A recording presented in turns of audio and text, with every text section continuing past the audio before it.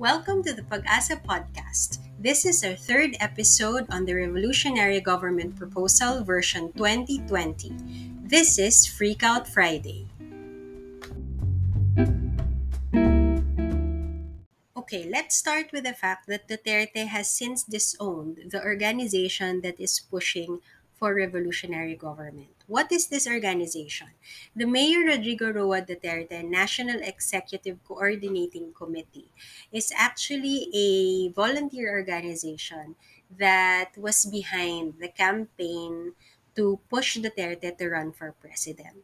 And it continues as an organization apparently because we are hearing about it now as it pushes for a revolutionary government in 2020. Now, when Duterte denies that he knows the people pushing for the RevGov in the present, what we need to remember are the facts. First of all, let's start with this. In 2016, when he was appointing secretaries and undersecretaries to the different agencies and the different cabinet positions, he was putting members of the MRRD and ECC in key positions in government. One of those was Secretary Mike Sueño, who was then Secretary of the Department of Interior and Local Government. Now, Secretary Sueño had as undersecretaries three other people who were all members of MRRD and ECC. These include John Castriciones, Jesus Hinlo, and Emily Padilla. Now, these names are important because while Secretary Sueño has since been removed from his position, he was removed purportedly by the three undersecretaries. And one of the reasons why he felt so offended about his removal was because these three undersecretaries were accusing him of committing corruption. And when this story broke in April 2017, we were being told that it happened through a confidential letter that was sent to President Duterte. And that letter reportedly came from MRRD and ECC. So this organization that's pushing for a revolutionary government now, the same organization that Duterte has denied knowing, this organization purportedly sent him a letter in 2017 accusing an appointee of corruption. And it was enough for Duterte to actually fire this person. So, how is it possible that he knows nothing about MRRD and ECC? That's just close to impossible. Now, of course, a quick search through the government websites will also reveal that in fact Duterte was present in a major event of the MRRD and ECC in 2018. It will also reveal that he in fact was socializing with them as president already. So this isn't an organization that just campaigned for him and didn't know him or had no connection to him. Not at all. You also need to realize that there is very little transparency as far as this organization is concerned. It's only now that we're actually doing the searching and the Googling, and we're finding based on the keyword searches that in fact it goes way back. But there's also very little sense of how the organization has evolved since. And it's never clear who is leading the organization at any given point and what its function is. And that is the next thing we're going to talk about. Now, there's no talking about a revolutionary government proposal or about the MRRD and ECC without going into a discussion on the Department of Interior and Local Government and its own push for charter change. Why are these two things connected? The DILG from the start, even when it still had then Secretary Sueño, was seen as an agency that would be able to push for charter change on the ground. This means that from the beginning of Duterte's presidency, changing the constitution was already part of the picture. And whether it was going to happen through Congress or through a revolutionary government, it was going to happen. Federalism was a promise that Duterte practically made. And so this was something that we knew they wanted to work on. And through the DILG, government has been spending public funds on actually campaigning to change the constitution from the ground up. Now, how does MRRD and ECC enter the picture? It does so because if you look at the actual campaign website for constitutional reform, which is what they've called the current campaign, you will see that there are multiple organizations that are part of the core movement. And the core movement is an actual official organization. It's a constitutionalreform.gov.ph. So it's a government website.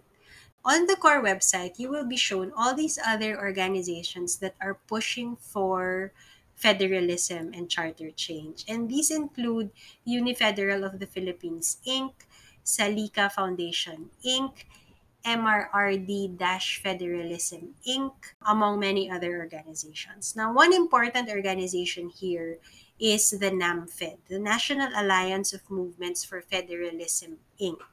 And this is important because if you do a deep enough search, you will find that the MRRD and ECC, the NAMFED, and the DILG, these three organizations were actually already campaigning for federalism long before the core movement was even launched.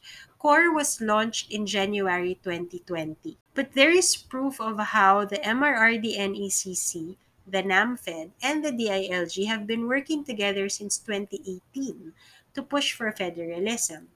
So one of the things that you will find online is actually a 34-page presentation that was uploaded in November 2018. And it is said that this presentation was put together by the DILG and the MRRD NECC PENAMFED. So in this instance, MRRD NECC is also PENAMFED. So it's exactly the same organization. Now, it's worth repeating that PENAMFED is part of the current core movement, which would make MRRD and ECC part of it as well, right? Now, of course, they can say they've already split up, etc., etc. And in fact, the DILG has already disowned their call for a revolutionary government. But it's important to highlight that regardless of whether the DILG or Duterte disown the call for a revolutionary government, this organization is calling for exactly the same thing that Duterte and the DILG have been working on. They have been working on charter change. They have been working on a signature campaign on the ground. And they're saying that they're also gathering signatures online, which is what you see in the core movement website, which is again worth repeating, it's a government website. So the charter change campaign as one whole project actually has under it the MRRD and ECC. There's no point in denying it when the people actually overlap across these organizations. There's no point in denying it when it's clear that the MRRD and ECC has been working with government not just since 2018 when they started talking about federalism, but even before Duterte became president. So this organization, the MRRD NECC, is a crucial part of this major campaign of this government to push for charter change. So there's no telling us that the call for a revolutionary government is disconnected from the constant and consistent call for charter change that government itself has been pushing. And this is why it's important to talk about the Revolutionary Government Proposal and Campaign version 2020 because this isn't coming out of nowhere. This isn't disconnected from Duterte. This isn't at all removed from the real and present campaign for charter change. Realize that in July, at the height of this pandemic, the DILG was actually talking about pushing for charter change in Congress. This is a serious proposal that's actually still on the table, even when no one is talking about it. And I think that the revolutionary government push that was put into our news cycles by the propaganda machinery of Duterte is a signal that charter change is still very much on that table. This is a government project. And by actually injecting the idea of a revolutionary government into the whole picture, they are allowing themselves the space to say, well, we don't want RevGov, but we do want charter change. We want to do it right, and this is the right way of doing it. The thing is, we don't need charter change. This is not the time to change the Constitution, and certainly not the leadership to change the Constitution under. This is a government that has already made a mockery of our laws. It has made a mockery of just, basic ethics. It has put into question basic rights. And this is not the government that we can trust with changing the Constitution. Now, one thing I think is important to remember, we the people have always been able to fight charter change. Fidel Ramos wanted to do it, Erap wanted to do it, Gloria wanted to do it. And across those three presidents, we've been able to stand strong and fight charter change. Nothing has changed. In fact, this is the worst time for charter change. This is the worst government that could possibly be given the opportunity to change the Constitution. The scary part is, I don't think many of us are looking at the bigger picture. So I think it's an important time to actually take stock. And to some extent, I think the RevGov push at this point in time is a reminder that we need to actually be the ones to declare what it is we want to talk about. So we need to be the ones to dictate the conversations that we feel are important, because we are still being dictated upon by Duterte propaganda. We're still being dictated upon by government machinery, whether it's reacting to sound bites, whether it's reacting to some event that his followers have put together, whether it's just, poking fun at, the fact that he's half asleep. These are the things that are actual distractions. And I think it allows us to just get so overwhelmed, but also very exhausted, so that we stop talking about the things that are actually important. And as far as we can tell, given the push for RevGov at this point in time, then one of the things we really should be looking at is charter change.